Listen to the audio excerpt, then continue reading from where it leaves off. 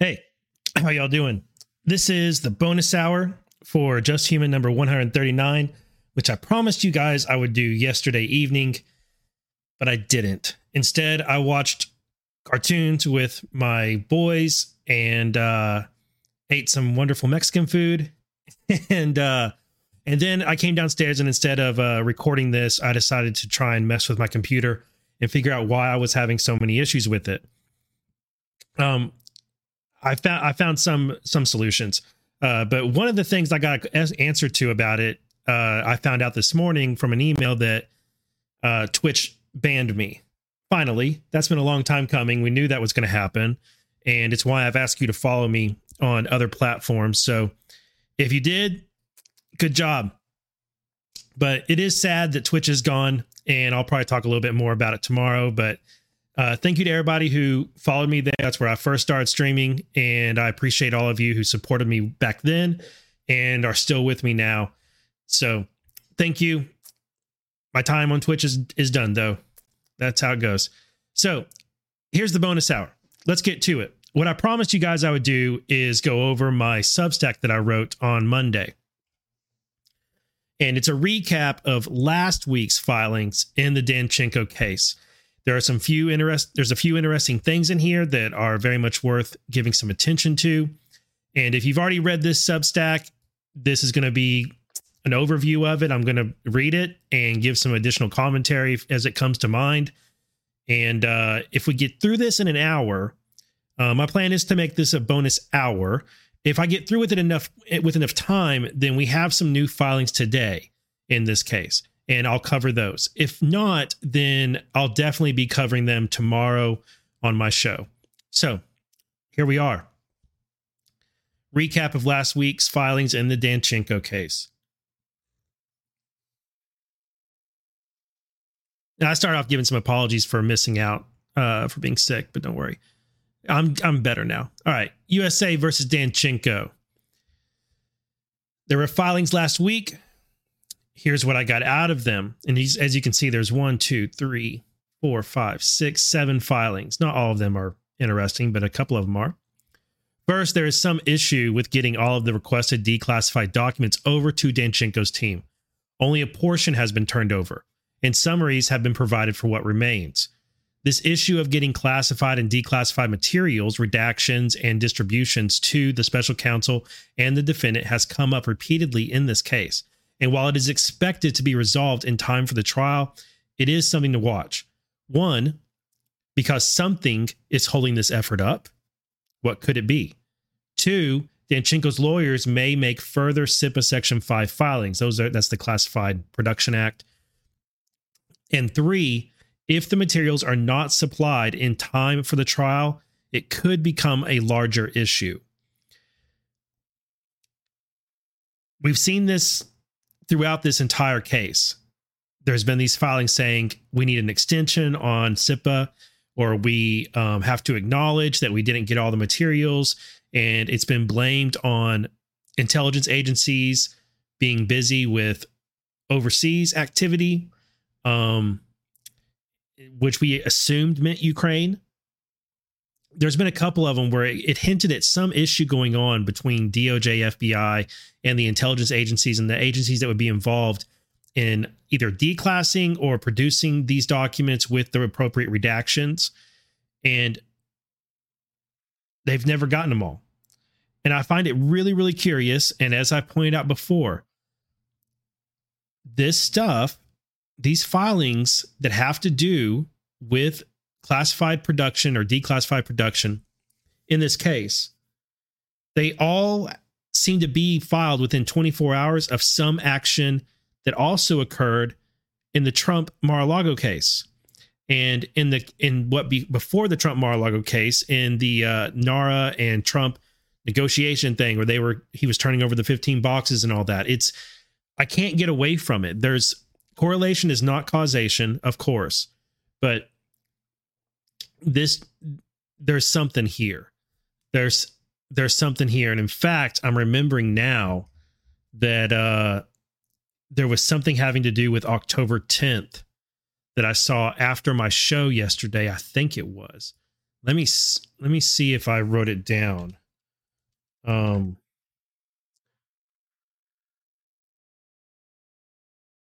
think I did. I know I chatted about it somewhere with someone. Let me. Oh, that's not it. Where did I type this out? I know I did. I know I was talking to somebody about it and how.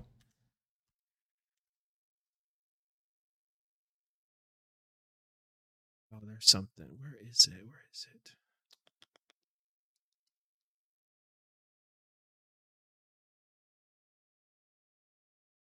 October 11th. See, this trial starts on October 11th.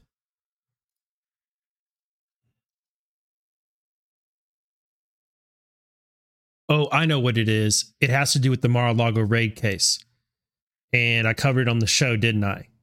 That the judge approved a plan, or no, DOJ or Trump was filing for DOJ was filing for a plan for the special master to be done by October 10th. And the Danchenko trial starts October 11th. It is, I'm looking at the filings right now. Sorry I didn't have this ready, but it just popped into my mind. I think I covered it on my show anyway. All this stuff runs together for me. Yeah, but anyway, it just keeps on lining up this stuff, and we'll find out. We'll find out eventually. All right, next, the next filing of interest is there was a filing by Durham for an extension to his response to reply deadline by 1 day. That was granted, and he got that response in. A new attorney has been added to Danchenko's team. His name is Noah Cherry. And here, let me see if I can zoom in for y'all on this. I should make this a little bigger. That'd be better. Yeah.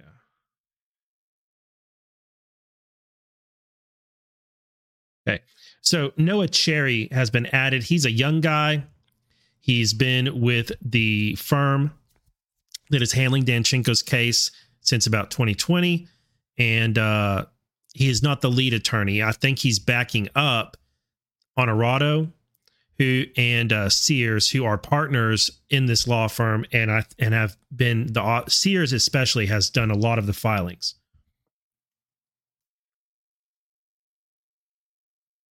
So that's the team that Danchenko has. There might be a couple other smaller lawyers, but these two guys, Sears and Honorado, who I have a particular eye on. And then we'll see about this Noah Cherry guy, what role he plays. Again, reminder that this law firm is the same firm that represented Hillary Clinton in the Sussman case. Now, everybody deserves a good defense. Everybody deserves defense attorneys, and you really shouldn't judge attorneys based on who the clients are that they defend, because we all want a great attorney if we need one. So it's no mark against someone that they represented, who a defense attorney represents, but it is notable that Hillary Clinton and Danchenko are sharing the same lawyers this year. Might be something to that. All right, then there's a new filing from Danchenko's team, a reply in support of their motion to dismiss. As in the motion itself, Danchenko's team argues that he gave literally true answers to ambiguous questions from the FBI, and therefore count 1 must be dismissed. They then argue that counts 2 through 5 must be dismissed because Danchenko believed, assumed, and thought he was talking to Sergey Millian on the anonymous call. Now, count 1 has to do with lying to Chuck Dolan or lying about Chuck Dolan. And then 2 through 5 have to do with Sergey Millian. Defense argues that such statements are, quote, equivocal and speculative, and that Danchenko cannot be charged with making a false statement based on such statements. Finally, they argued that Danchenko's alleged false statements were not material to any government decision, but admit this is something typically left to the jury to decide, and it will be. I believe it will be, and it's turned out it will be, because today we got Judge Tringa's order, and he denied this motion to dismiss. Now, remember, I'd said that it was possible that Judge Tringa might contract. I don't know what the right word for it would be, but he might say, look, Durham, you're charging this guy for 4 counts of lying about Sergey Millian, but really it could just be 1 count that was continued, or 2 or 3 counts that were continued. You're kind of charging him for the same thing more than once. But the judge didn't do that. He said, no, motion to dismiss is denied. And he also said that he would he was open to revisiting the motion to dismiss after Durham presents his case in chief. That's not unusual. Why? Because every trial after the prosecution gets done presenting their case in chief, what does the defense do? They argue for acquittal or dismissal every time. Like in every case, as soon as the prosecution is done with their presentation of their case in chief, defense gets up and says, they didn't prove their case. Judge, you need to dismiss it. So it's not surprising that Tringa said something like that. All right. Finally, they again argue that Danchenko's false statements were not material to any government decision, but admit this something left to the jury, and it will be. Okay, I already read that. Sorry. Here is an interesting paragraph, though. It's more confirmation that Danchenko was informing on Dolan, and that the FBI recommended opening a full investigation into Dolan based on that information. It's right here from their filing. The special counsel fails to mention that the reason the FBI knew that Dolan maintained these relationships is because Mr. Danchenko told them. Dolan is what I would think would be easily played. Maybe he's a bit naive in his liking of Russia. In later part of the conversation, Danchenko stated in substance and in part that Dolan had traveled to the October delegation to Moscow, that Dolan conducted business with Business One and Russian Subsource One, and that Dolan had professional relationship with Russian Press Secretary One. In fact, based on the information and sources that Mr. Danchenko shared with the FBI actually recommended opening a full investigation into Dolan. Now, I expect that this is a card Danchenko's team will try and play, in addition to saying that the questions Danchenko was being asked were ambiguous, and that Danchenko was giving literally true answers, as far as he was aware of anyway. They're going to say, look, Danchenko had a working relationship with the FBI, and that the defense plans to call FBI agents in to help them with their case. That they're probably going to be asking them, so Mr. Danchenko was cooperating with you. He answered your questions. Did he answer all the questions you wanted him, that you asked him? Do you feel that he was honest with you? And they may not say ask that question. They may say, was his information credible? Did his information lead to any action? They're going to try and build it up and say, look, this guy, I think they want to cast him as being a good source for the FBI. And then that on these occasions with these specific questions, the questions were too ambiguous, and Danchenko gave the truest answer that he was aware of or that he could. And mean old Mr. Durham has come along and said he lied. I think that's going to be their angle. I'm very interested to see which FBI agents they call. Which one of them were his handlers or were not his handler, but asked to interview him. And perhaps what other people he spoke to the FBI about.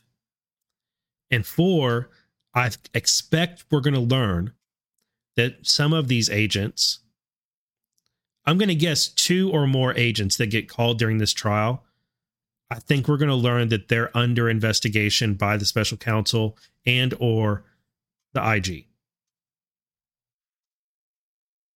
Or perhaps the OIG. I think just like in the Sussman case that happened, I think there were 2 or 3 FBI agents who we learned during their testimony that they were under investigation as well. I think the same thing's going to happen with this case. This, as I write here, this continues, all of this that I highlighted, this continues to be a massively underreported story. To say the least, I'm like me and Brian Cates are like the only people who are pointing to this. Danchenko was flipped in the spring of 2017. he became a paid informant, and he began feeding the FBI intel on Charles Dolan Jr., a Clintonista, someone who had been working with and for the Clintons since the early 1990s, worked on their presidential campaigns as well as on Gore's and Kerry's. This is huge. Why is it not a bigger story? And I've really been trying to figure out why it's not a bigger story. I mean, I've gone back and read the filings after the shows and tried to talk myself out of this. When I very first picked up on it and shared it, me and Brian talked about it, and I blew Brian's mind, which made me feel really good. And he's like, no, nobody else has picked up on this. This is incredible. You're saying that he flipped?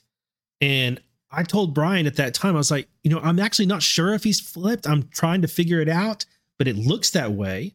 I mean, that's what it seems to be telling us. And then more filings since then have confirmed this, and nobody's contesting it in the filings. So I've tried to talk myself out of it. But that's what the filings are telling us. The filings are telling us that maybe flipped isn't the best word for it, but the filings are telling us that Danchenko met with the FBI dozens of times, not just 3, 4, 5, 6 times, dozens of times, and that he gave them all of this information on Dolan, and he gave them so much they decided to recommend. We don't know if they actually did, but it's good. But I assume they did. They recommended, based on his information, a full investigation into Dolan be opened. And I don't know why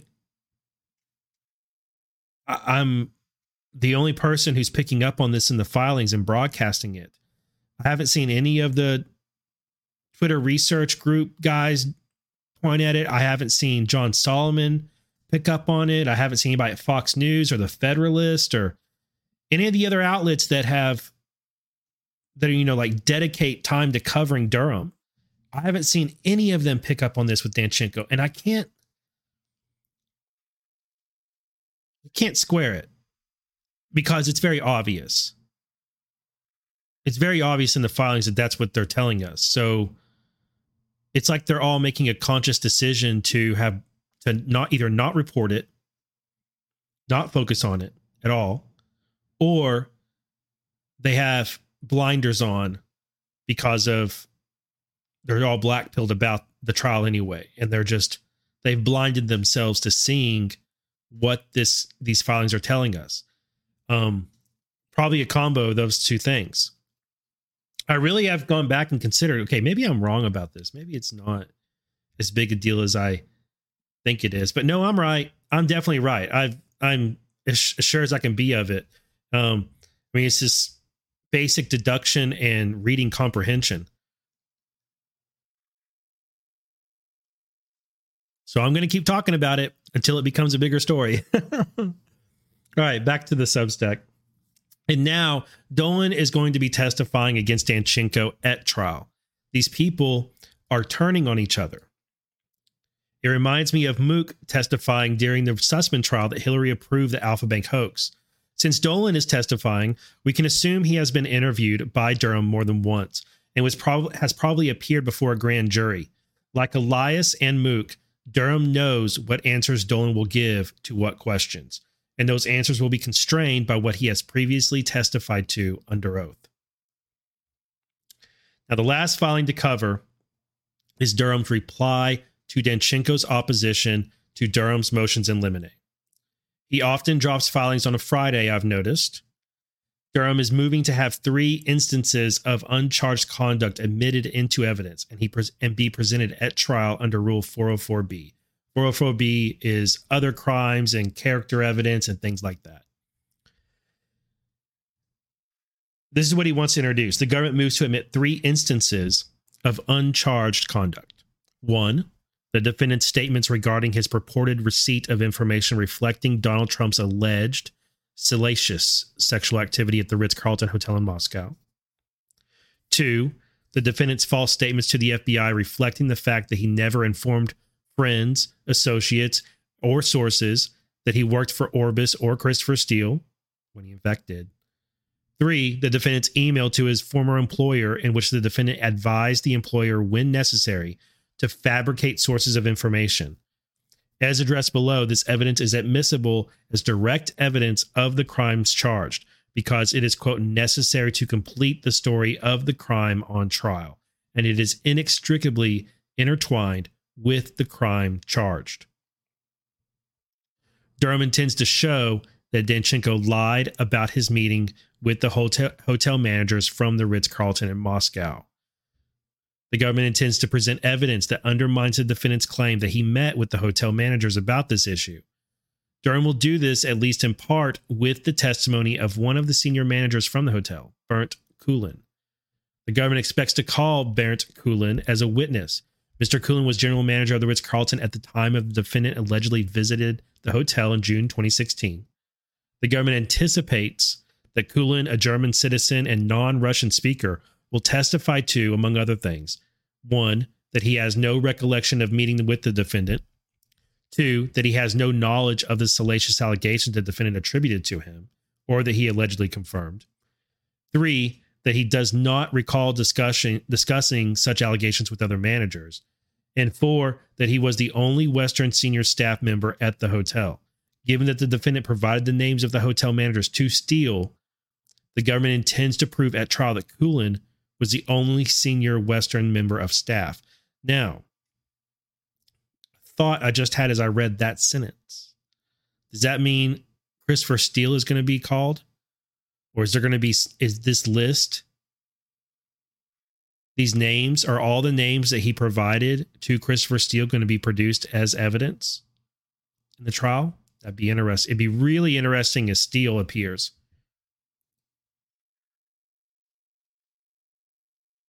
All right, remember, Durham sent out 30 subpoenas for this trial.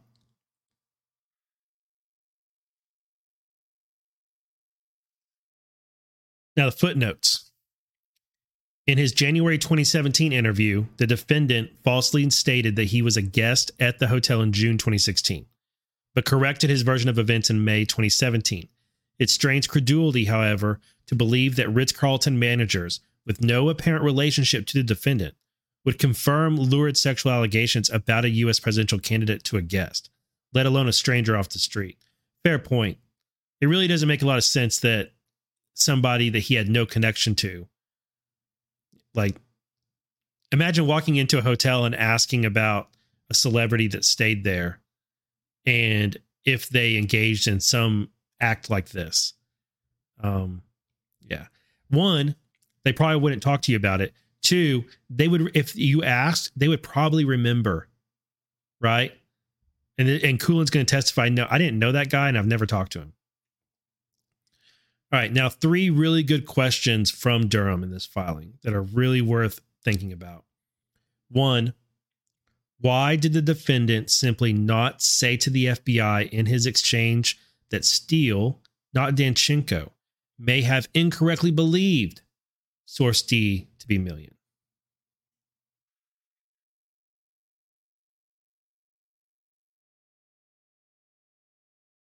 Why didn't he just say, yeah, that was who we believed it was? 2, why did the defendant state only that it could be referring to Millian or someone like Millian without divulging who actually provided the information attributed to source D? 3, why would Steele have any reason to believe or assert that source D was Millian if the defendant, his primary and perhaps only collector of information for the reports, did not reach out to Millian until July 2016, a month after the relevant report was published?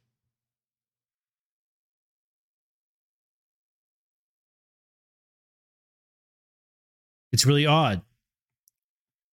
To me, it indicates a cover-up where there's an obfuscation of information by Danchenko and there's lies by Danchenko where he's trying to get away from something. He's trying to protect something, hide something, get away from something. Why is Why would Steele have any reason to believe or assert that source D was Millian if the defendant, who is his primary and perhaps only collector of information for those reports, did not reach out to Millian until July 2016? It makes me think that they decided, at some point, they decided, oh, let's frame Millian for this for some reason.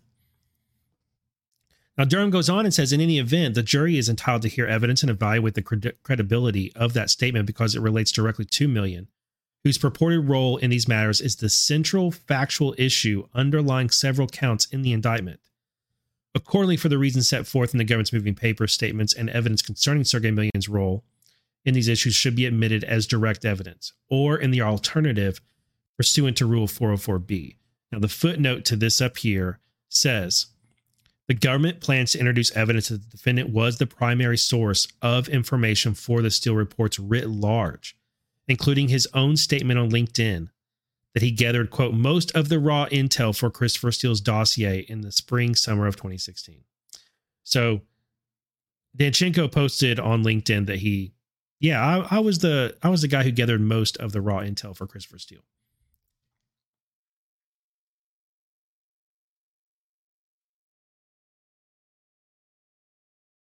Couple thoughts on Sergei Millian right now. I know I said that I would dig on him and that I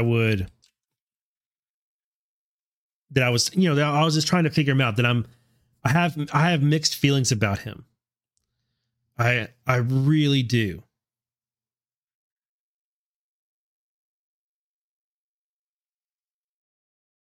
I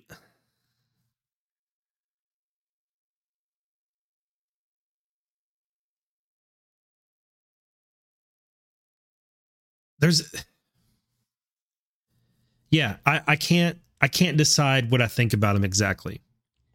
I've been in the camp for a long time that he was an innocent victim of this, and I've pretty well stepped out of that camp. Yeah. Now that doesn't mean he's not a victim in some respect, but there's something here for why he was chosen as their patsy for this anonymous call. Something's going on that made Danchenko decide he was going to point fingers at Sergei Millian. And I don't know what it is. But I really, really want to know the why. I get that he was a pretty easy target, but I think it's more than that. I think there's something more going on. I almost wonder if there was a plan to point the fingers at Sergei Millian, and Sergei Millian was supposed to play a role he decided not to play.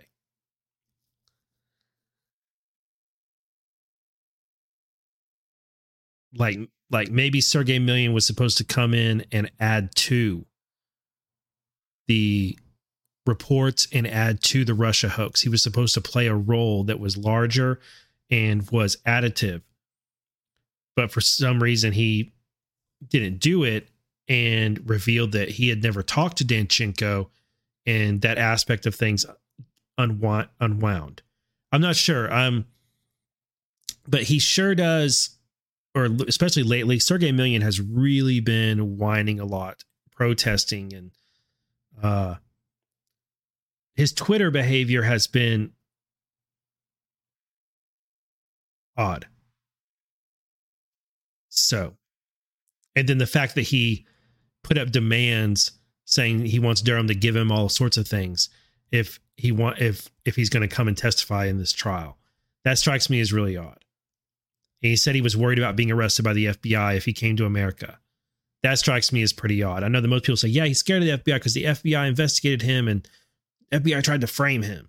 Well, he's been exonerated thanks to this case right here. And you would think that after being exonerated by Durham's actions, he would be happy to go and appear at trial for Durham. So it makes me wonder if there's something else going on with Million, and the investigation that he was under, it led to something, and he knows it, and he's genuinely doesn't want to come to America unless he gets some sort of immunity for it. Anyway, now this next part's really interesting. Charles Dolan, a source of information in the Steele reports, was present in Moscow in June 2016 at the same time the defendant was allegedly gathering information for the Steele reports. 2, he had lunch with the defendant in Moscow in June 2016. 3, he spoke with the Ritz-Carlton hotel managers in June 2016. And 4, he took a tour of the Ritz-Carlton in June 2016. Whether or not Dolan received any information about Trump's purported salacious activities from the hotel staff, he will testify that he did not. He was an important fact witness who should have been of significant interest to the FBI's understanding of these matters. That's materiality right here of why the lies about Dolan matter so much. Here's your materiality.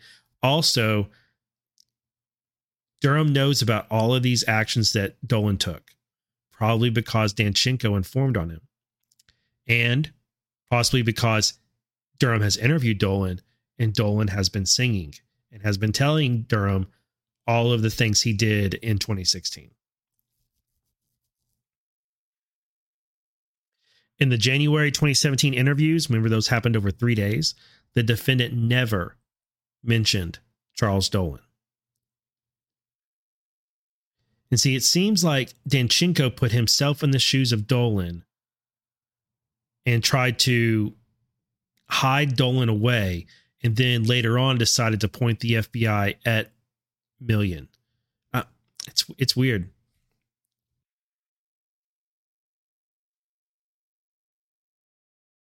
All right, this language here. Dolan was an important fact witness who should. Oh, sorry about that. That ding. Let me turn off Telegram so we don't get those dings. Y'all may have not heard it, but I'm pretty sure he did. All right. Dolan was an important fact witness who should have been of significant interest to the FBI's understanding of these matters. It's tempting to infer some things from that line. One, it's just materiality as I explained, but plainly you can take it as Danchenko should have told them. But that message would be more easily understood as such if Durham typed out would instead of should. So try the sentence now. Dolan was an important fact witness who would have been of significant interest to the FBI's understanding of these matters. That's not what Durham wrote. Durham wrote who should have been of significant interest. It's a small difference, but it stuck out to me. And as we read through some of this should would comes up again. I am wondering if this line is a jab at the FBI. Dolan should have been of significant interest to the FBI. Obviously, Dolan would become of interest to the FBI over the course of 2017. And in December, an investigative referral was made thanks to the information Danchenko provided them. Early on, though, during those interviews in January 2017 and through June 2017, Danchenko hid Dolan from the FBI. Why? And when the FBI did become aware of him, how then did they proceed? Not for the first time, I am catching a hint of there being parallel investigations at work here. And I really do think there are. I think there's the Crossfire Hurricane we know about, and there's something else that ran silent parallel with it. Further, during the defendant's June 2017 interview with the FBI, which forms the basis of the false statement charge related to Dolan, the defendant only informed the FBI that he was present with Dolan during the October 2016 YPO conference. Again, the defendant conveniently whitewashed Dolan from the June 2016 planning trip. Lie by omission. This fact is highly material because in January 2017 interviews, the defendant informed the FBI that he had gathered information for the Steele reports during June 2016 trip, but did not gather any information during the October 2016 trip. This evidence is highly probative of the defendant's efforts to conceal Dolan's proximity to the defendant at the time he, the defendant, was collecting information for the Steele reports. In fact, the government anticipates that Dolan will testify that he has no recollection of seeing the defendant at the Ritz-Carlton in June 2016.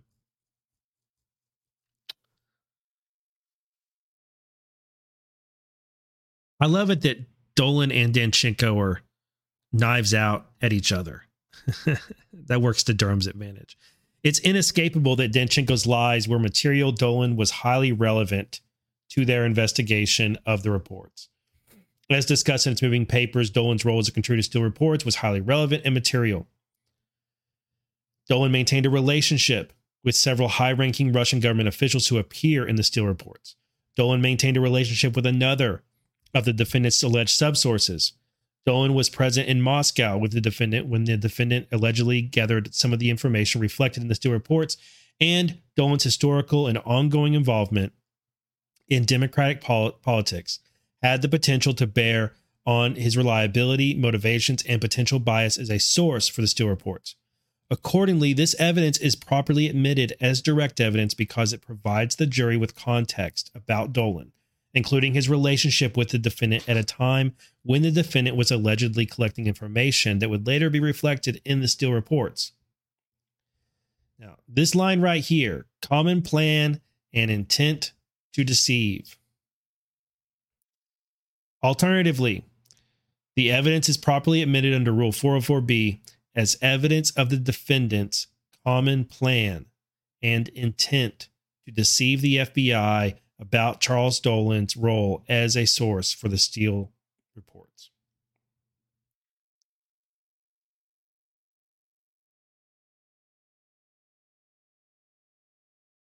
He was hiding the Clintonista from the FBI. Not just the source. He was hiding a source who is a long time, a 10, 20, 30-year Clintonista from the FBI. Next, Durham lays on a four-punch combo that wrecks the defense's arguments against introducing Danchenko's false statement regarding his work for Orbis and Christopher Steele. Durham thrashes them right here. Here it is. First, as discussed above, the defendant did not inform the FBI that Dolan was present at the Ritz-Carlton in June 2016. Again, this is a material omission because the defendant informed the FBI that he collected information for the Steele reports in June 2016, but not during the October 2016 trip. Dolan's proximity to the defendant during this time period is a highly relevant fact. Second, when the defendant was asked, would Chris know of Dolan, the defendant replied, I think he would because I cleared my October trip with Chris. However, as discussed in the government's moving papers, the defendant attempted to broker business between Steele and Dolan, provided Dolan with a copy of his Orbis work product, and apparently informed Dolan of Steele's former employment with the MI6. Third, while the defendant did introduce Dolan to Miss Galkina, the government anticipates introducing evidence through the defendant's handling agent. So we're going to hear, Durham's going to call the handling agent for Danchenko at trial, and the defendant was unaware of the extent of communication between Dolan and Galkina. This is a highly material fact, given that both Dolan and Galkina are alleged to have been sources for the Steele reports. Fourth, while the defendant did inform the FBI that Dolan maintained contacts with high-level Kremlin figures, including Press Secretary Dmitry Peskov, he notably failed to inform the FBI that Dolan had reached out to Peskov and his deputy, both of whom appear in the Steele reports, and others during the course of the YPO preparation. Further, the defendant failed to inform the FBI that Dolan maintained a relationship with U.S.-based diplomats Sergei Kislyak and Mikhail Kalugin, both of whom appear in the Steele reports. And Kalugin attended the YPO conference in October 2016, yet another fact conveniently omitted by the defendant. The government respectfully submits to that the jury should be presented with evidence reflecting the full picture of the defendant's false statements and omissions regarding the disclosure of his work Orbis and Steele. Now, here's a question. If Danchenko informed on Dolan, and Dolan flipped on Danchenko and will testify against him, and both worked for or with Christopher Steele, did either of them or both of them flip on Christopher Steele?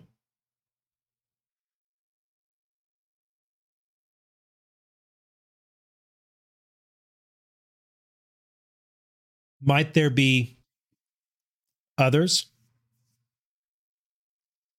in this conspiracy, in this plan, who Danchenko and Dolan have been speaking to Durham about?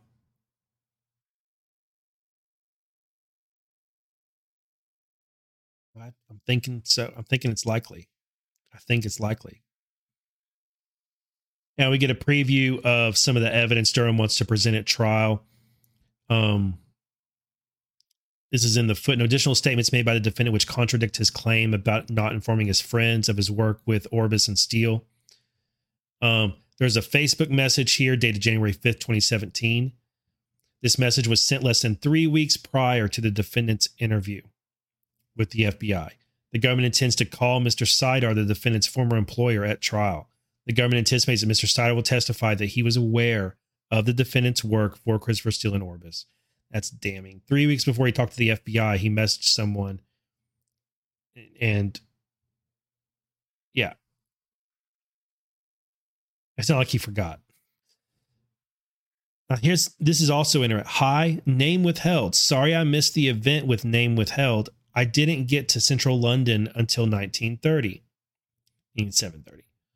I'll try to deliver the books this afternoon. If I don't manage, one of my mates from Orbis BI will tomorrow. I am with luggage off to Surrey tonight and Edinburgh tomorrow. Best, Igor. It's another Facebook message sent by Danchenko. This one on January 27th, 2016. Another Facebook message. I'll be back to business trips in April through May, I think. Guess things are good.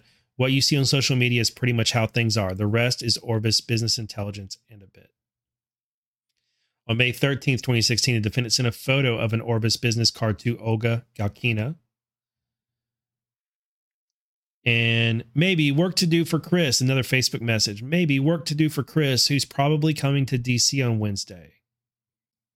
Christopher Steele, in fact, did travel to Washington, D.C. on September 21st, 2016, that Wednesday.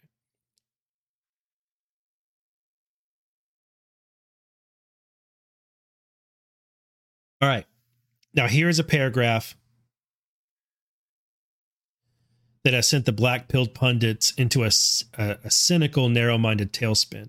And I hope my audio is good because I can see that my camera is starting to do the same glitching thing again. Where my camera is like, it's like it's stuttering. I don't know why. That concerns me. I'm going to try not to get distracted by it now. Sorry if it's distracting for y'all who watched this in video form. I will do an audio. There will be an audio version of this too. All right. Okay, where was I at? All right, now here is a paragraph that has sent the black-pilled pundits into a cynical, narrow-minded tailspin. Alternatively, this evidence is properly admitted pursuant to Rule 404B to prove that the defendant engaged in an overarching plan, that's in quotes, to deceive the FBI about the manner and methods by which he conducted his work for Orbis. Indeed, had the defendant been truthful about the widespread disclosure of his work for Steele and Orbis, it is highly likely the FBI would have conducted interviews of those individuals in an effort to determine whether the information provided by the defendant was accurate, false, or a product of Russian disinformation. Now, back to me. Some folks have gone apoplectic over such sentences, such ideas that the FBI was deceived. This is where much of the Durham is a cover-up for the DOJ and FBI and the deep state. Those types of reactions are coming from this. People cannot accept that the FBI was deceived on any level. Now, whether they were or not, and I believe at certain points, certain people in the FBI were, is inconsequential to this case. What is consequential is that the defendant, Igor Danchenko, engaged in an overarching plan to deceive the FBI. That's what allows him to be charged for this. Now, if the FBI, just like with Sussman, if everybody at the FBI who Sussman dealt with, or everybody in the FBI who Danchenko dealt with, was quote unquote in on it, if they were all in on it and trying to deceive, and then Durham's charged him with the wrong crime. I made that same point with Sussman. If Baker was in on it with Sussman, then Durham charged Sussman for the wrong thing. Because the guy he got accused of lying to was, quote unquote, in on it with him. So he wasn't lying to him. They were executing their plan. Right? Same thing here.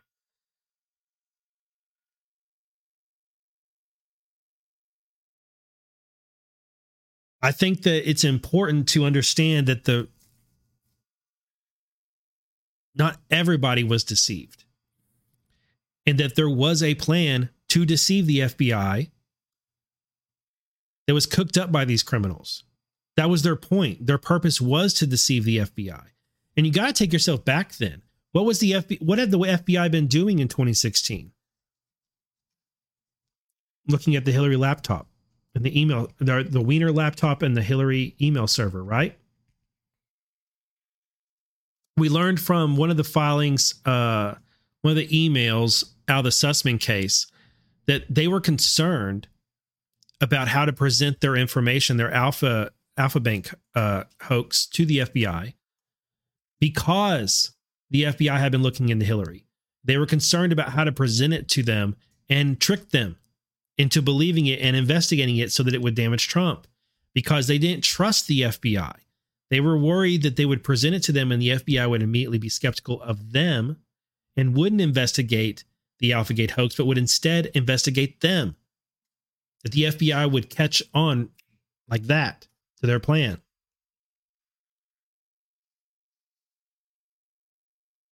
They were worried about that for a good reason.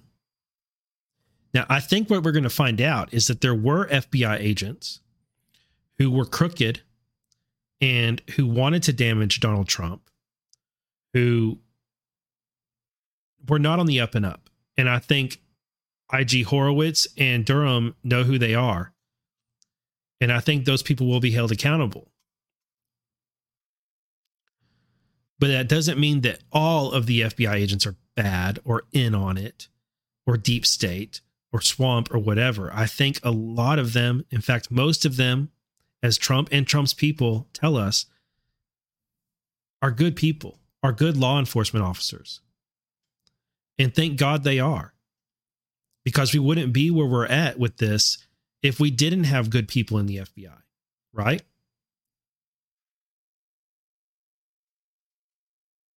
Now, almost as if to rhyme with the earlier should line I zeroed in on above, Durham writes that had the FBI known, it is highly likely they would have. See, first he said should. Now he's saying would. The next section deals with Danchenko's emails to Cenk Sidar. Notice this plan comes up again. It reminds me of joint venture conspiracy phrase, which kept coming up in the Sussman trial. On page 10, Durham dunks on the defense over the issue of Sergey Million's emails. Durham writes, likewise, Million is requesting information about the defendant. Who is that? What type of person? Who is Igor Danchenko? These are Million's emails where he's emailing to other people and he's saying, hey, who is this Igor guy who says I'm a source? The last issue Durham addresses is that of what information regarding the prior counterintelligence investigation of Danchenko, the one from 2010-2011, should be admitted. Defense wants only the good parts, of course, and Durham wants most, if not all. On this page are a few nuggets that I think point to where things are headed. What revelations and major developments are ahead of us in this trial and after. Now, here's what he writes. Limiting the evidence in this manner would improperly give the jury the false impression that the investigation closed, the one in 2010-2011, due to lack of evidence against the defendant. But that's not the case. The government believes the facts underlying the investigation are admissible as direct evidence, because if in any investigation of potential collusion between the Russian government and a political campaign, it is appropriate and necessary for the FBI to consider whether information it receives via foreign nationals may be a product of Russian intelligence efforts or disinformation. And in doing so, the FBI must consider the actual facts of the prior investigation. Had the FBI known at the time of the 2017 interviews that the defendant, the prior investigation, if they had known about that, had the FBI known the defendant was providing them with false information about sourcing of his claims, this naturally would have or should have caused investigators to revisit the prior counterintelligence investigation and raise the prospect of revisiting prior conduct by the defendant, including his statements to a Brookings Institution colleague, hello Fiona Hill, regarding the receipt of classified information in exchange for money and his prior contact with suspected intelligence officers. There's that would, should interplay in regards to FBI being deceived. But this time it is would have, and then in parentheses, or should have. And this right here, guys, gives me the sense that Durham has some FBI agents on his naughty list. I may be getting a little bit too cute with how I'm breaking down this 13-page filing, but Durham went from saying the FBI should have, the FBI would have, to the FBI would or should have. I think that's because there's some agents here who, when they got this information, however they got it, should have proceeded differently and didn't. And I think we're going to learn their names. And I think we're going to learn that they are under investigation. And while all these black pillars are caught up in their doom and in their nonsense that Durham's a cover-up, here we have filings that are pointing to something so much bigger and pointing that Durham does have his eyes on the FBI. And Durham does have his eyes on major players in the Clinton investigation, in the Clinton camp, that they've most likely been under investigation. Dolan, the fact that Dolan is testifying tells you that this man has been meeting with Dolan for some time.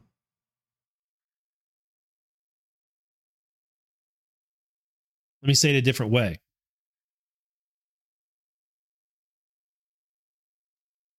Durham has been meeting with and probably called and put under oath in front of a grand jury Charles Dolan, a 30-year Clintonista who worked on all of their campaigns and Kerry's and Gore's campaigns. This man right here, John H. Durham, has been interviewing and getting testimony from him.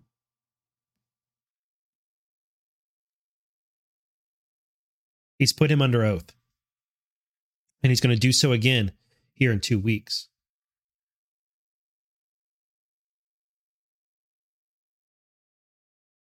Lock her up is real. Nothing can stop what is coming. All right, now that is this Substack. And if y'all enjoyed that, I might do it again sometime. This is the first time I've ever written anything about Durham's work or what Durham's doing. But if y'all enjoyed this format, this, whether the Substack or just me going over it like this, let me know, because I'm thinking about doing a Substack previewing the Danchenko trial. Hey, what the world? I thought I got rid of Telegram. I thought I closed it. Oops. Sorry, guys. Yeah, if you like this, let me know, because I'm thinking about doing a Substack that previews the Danchenko trial and releasing it right before it starts, and just like giving this overview of the trial. Brian Cates has done some really good ones that kind of do the same. Like he has one, it's like 12 things you need to know. I think it's 12 things you need to know ahead of the Danchenko trial. And then he also recently did an article that's like a quiz that you can take to see how much you know about it. All really good. And I very much recommend all of Brian's writings, but especially those.